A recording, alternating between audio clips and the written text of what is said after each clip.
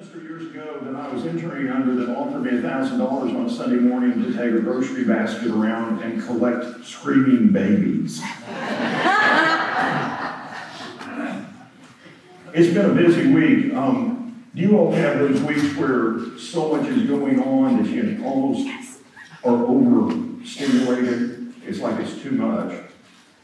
This has been a busy week. I was at Preston Road last week. You all had Josh Kincaid here. Did you all behave yourselves? I can't leave you all unattended. But he had a great time here. I had a great time at Preston Road. No one is more supportive than Preston Road about the relaunch of Skillman has been in prayer more than they have been. We appreciate their support so very, very much. Josh is a former student of mine at Oklahoma Christian. I know he did a great job for you all. I saw Lady Mullins at a dinner last Thursday night. He is still out of control and in need of medication. But a great guy and an old friend of mine. He and I played in bands together, and so we're old friends. I saw Mike and Fran Armour, and Mike stood around with Lisa and I before church and told Skillman stories. So I have data on all of you now. And I will hold you, I will hold you hostage with that. He shared a great story that I want to start with this morning. He said that there were plans made for the Skillman, this building to be built back in the day. And Norval Young, who was the president of Pepperdine, had come into town to hold a gospel meeting. And Norval saw those plans, and he made the comment, Skillman needs to build something that is unique, something that is different, something that is going to make a statement to Dallas that is unlike something that's been built here before. And he took his pencil out and he sketched out a picture and some plans, which ended up being the building, this, what we have in the main auditorium and this chapel and everything, which incidentally became a model to other churches of Christ around the country.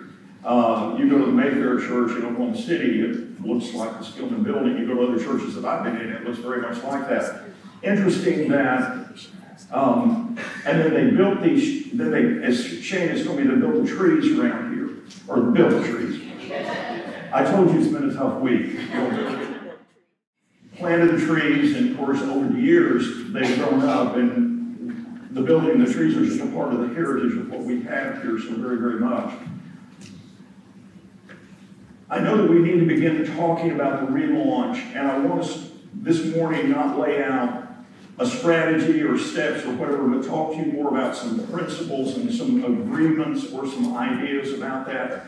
And I was thinking about that story from Mike about Norval Young in the beginning of this building and the trees and whatever, and it reminded me of a passage in Genesis. It's the promise that God made to Abraham. I want to begin there this morning. It's in Genesis chapter 13, and beginning in verse 14, it's that famous promise to Abraham where God said, the Lord said to Abraham, or Abram, after Lot had parted from him, lift up your eyes from where you are, and look north and south and east and west, and all land you see I will give to you and your offspring forever. I will make your offspring like the dust of the earth, so that if anyone could count the dust, then your offspring could be counted. Now go, walk through the length and breadth of the land, for I am giving it to you. So Abram moved his tents and went to live near the great trees of Mamre at Hebron, where he built an altar to the Lord. Now, if you take the next few chapters and you look at the life of Abraham, you'd think, well, this great promise has been made to him. You're going to be this great nation, and you think that he's on easy street. But in reality, what happens over the next 7 chapters is it's just one difficulty after another. He has a great conflict with Lot, and they have to separate him go different ways. He has a conflict with King Abimelech that he's in conflict with. There's the conflict and the difficulty with Hagar and Sarah and Ishmael, and they have to split up and go their separate ways. It's just one thing after another after another. And if you read the next 7 chapters, it's just a roller coaster of life where it's anything but easy, it's anything but straightforward, it's anything but a pain in the neck. And then we come to chapter 21. And in chapter 21, the covenant, God renews the covenant with him again. And he promises him again, I'm with you. And it says in Genesis 21, the last verse of the chapter, Abraham planted a tamarisk tree in Beersheba, and there he called upon the name of the Lord, the eternal God. And Abraham stayed in the land of the Philistines for a long time. And we read that and we go, okay, he planted a tree. That's kind of interesting. Went down to Callaway's and picked up a red-tip petunias and planted it in the front yard. I'll kind of remember good Lord and me had a conversation here that day. Okay. We'll come back to that in just a minute.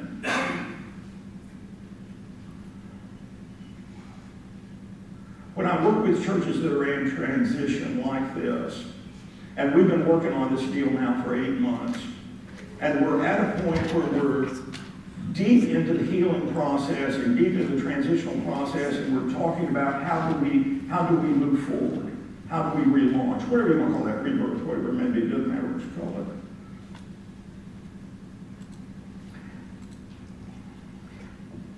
I'm just going to speak from my heart this morning. I don't know what else to do. I'm your consultant, and there's a word about consultants and therapists. We're not supposed to fall in love with our client. And I have really, truly fallen in love with my client. I truly love the Skillman Church of Christ. You all are very, very special to me. So the things that I say to you this morning, very briefly, I just got 3 quick points, are said not out of strictly analysis. They're said out of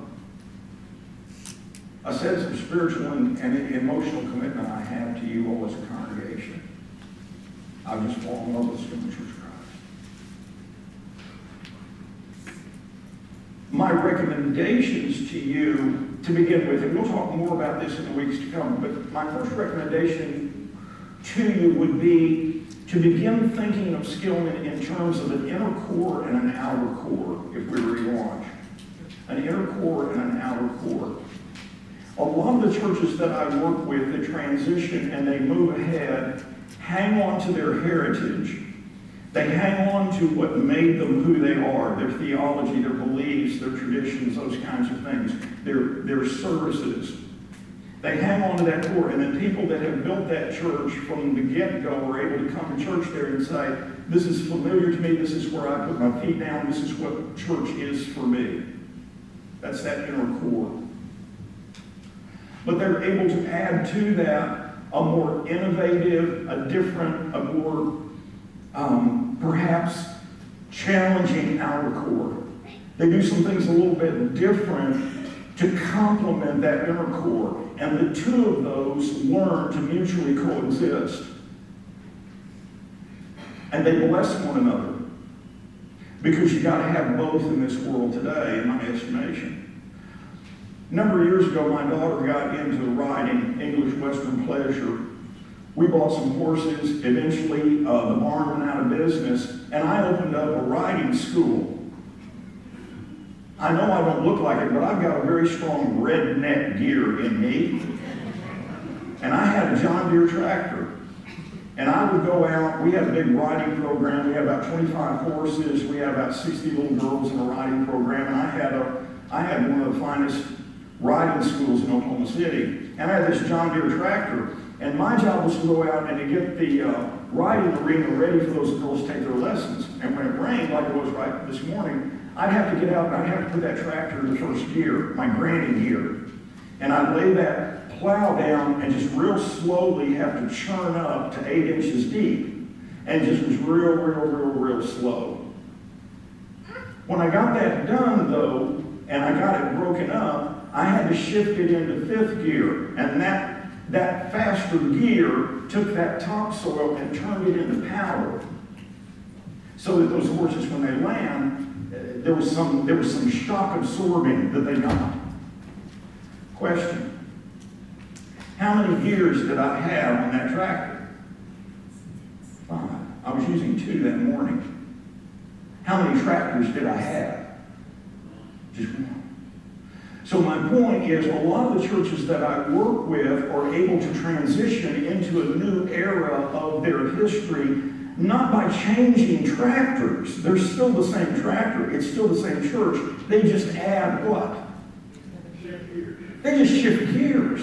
They just learn to adapt and adopt another gear. And the first gear blesses the second gear, blesses the third gear, blesses the fourth gear, because we all realize we're all breaking up dirt. You got to have an earned PhD to say stuff that profound. And so my best advice to you as we get started down this path of rebirth and relaunching is that we develop some new gears. We develop some new approaches to ministry. We do some things a little bit different from what we've done before. And if I'm comfortable in first gear or second gear, I allow third or fourth gear to exist, and we bless one another. Does that make sense? Yeah. And I think that's a part of the DNA that has made Skillman 100 years old. I could be wrong. But I think we've done that before. That's number 1. Number 2. It's my firm belief that Skillman is actually ahead of the curve in where we are right now. Ahead of the curve. What do I mean by that? Church history right now is in the emergence of a new era. The world that we grew up in of church history was the Christian era. And it extended for hundreds of years, where Christianity and the culture were commingled. That's the world I grew up in. What's emerging now is a postmodern era, where to be a Christian in some sections of the community is affirmed, to be a Christian in some sections of the community is indifference, and to be a Christian in some sections of the community is to be hostile and be an enemy. We're living in a whole new world. We're living in a whole new era. And what that will look like, we won't know in my lifetime, or yours probably.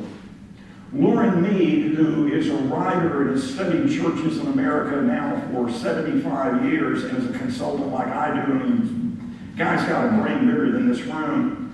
Lauren Mead said, we're in the emergence of a whole new era. And we are the midwives to what ministry will look like. We're delivering the baby. And we don't know what it's going to look like. And what we're doing is we are deconstructing old models and reconstructing new ones. The good news about Skillman is we've done the deconstruction. It's deconstructed, folks. What we've got, and I'm not joking and I'm not being pessimistic here, what is left works.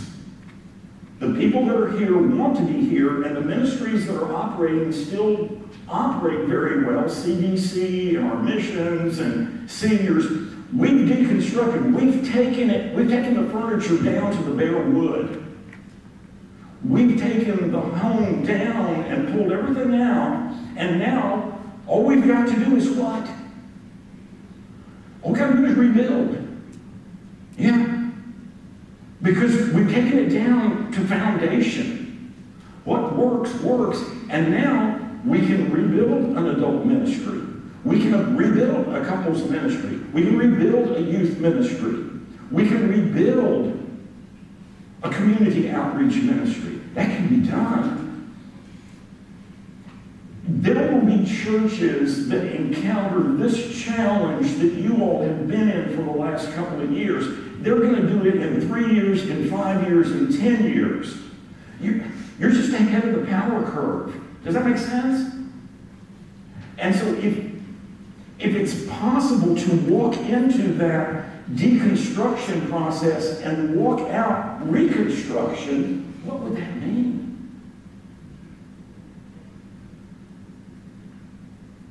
Could mean some very powerful things. Could mean that The people I'm just a Don going off here. But I keep meeting people here and outside of Skillman that, one, love Skillman, are two, incredibly great thinkers, and three, have marvelous ideas. And they're talking to me all the time, here and out there. And they're saying, I have a heart for Skillman, I love Skillman, I got some great ideas, and they have energy. And if I could just get them all together, focus the same direction, oh my gosh! Drives me crazy. Okay, I'll leave that alone. I told you I was in the mood this morning.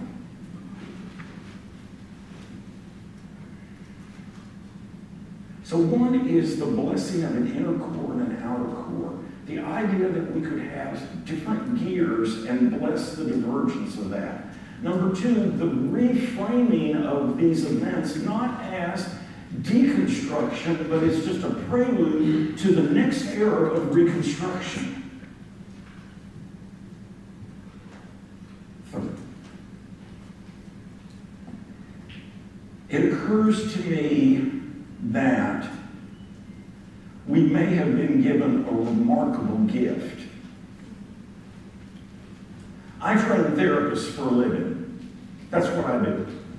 So people come into me and they want to be counselors, and I take them through classes and programs, and we turn them into family and marriage shrinks. They're crazy people.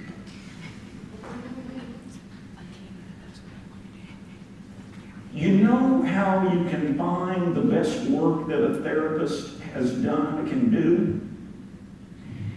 Sometimes the best work that a therapist can do is you look back in their life and you see where they were wounded.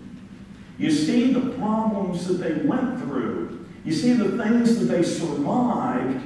And then they come to graduate school to get some training, and then when they're talking to that person about that problem, they're not just coming from academics, they're coming from their life. I was put up for adoption when I was born. I spent the first year in foster care. I'm an adopted kid. You put me in a room full of adopted kids, whether they're 60 or 6 years old, and we're resonating with one another. Why? Because we've lived that path. Does that make sense? What does that have to do with Skillman? It's really interesting. If you've got your Bibles, turn to 2 Corinthians with me. I want to go and show you a passage here. 2 Corinthians chapter 5, beginning at verse 17. Therefore, if anyone is in Christ, he is a new creation. The old is gone, the new has come. All this is from God, who reconciled us to himself through Christ and gave us the ministry of reconciliation, that God was reconciling the world to himself in Christ, not counting men's sins against them. He's taken the Corinthian church that has just been divided over the Lord's Supper and the use of gifts and leadership and adultery and lawsuits, and they were a mess. And they lived through it and they worked through it, and they come out and he writes 2 Corinthians, and he looks at them and he said, because you guys have been through some tough times, you've been given the ministry of reconciliation. In other words, what he's saying is, you know what divided is. You can do united because you've lived it. You've lived it. And the Skillman Church sits in a city that is dramatically divided.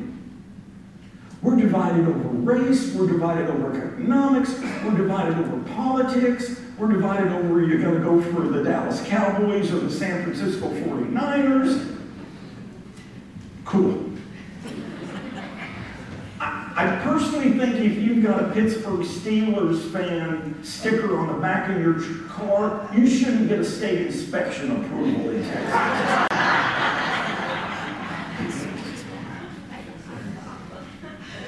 But my point to this is very, very clear. We understand differences. We understand not wanting to get back in the car with one another, right? But if we can move,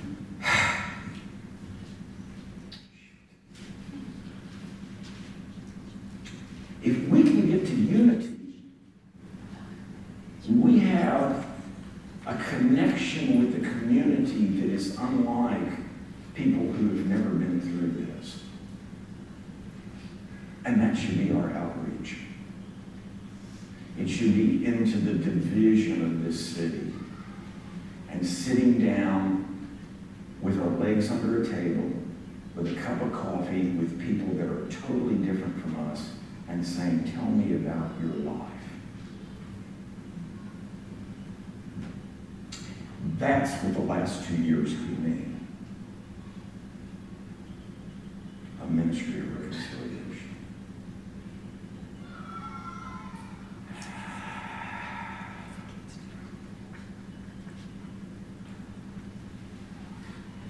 Abraham planted the tamarisk tree.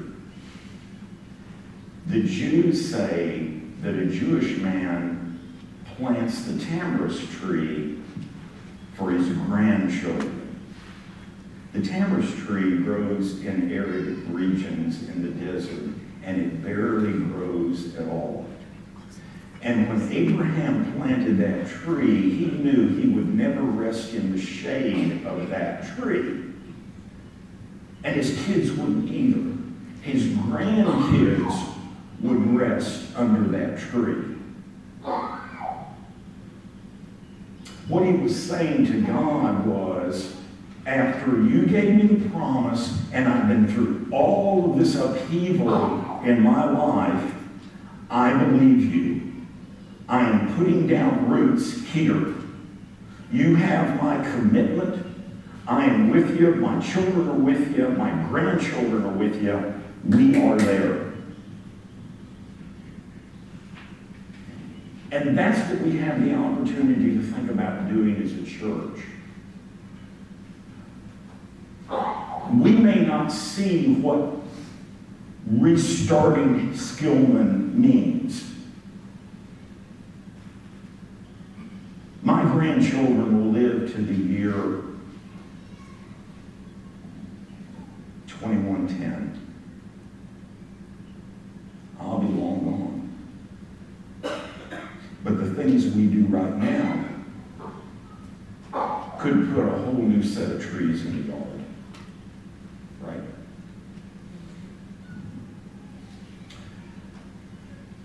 I believe in it for 3 reasons. It's very, very simple. Number 1, for the love of God. Number 2, for the love of Dallas. And number 3, for the love of Skillman. And that's where my heart is. Let's pray.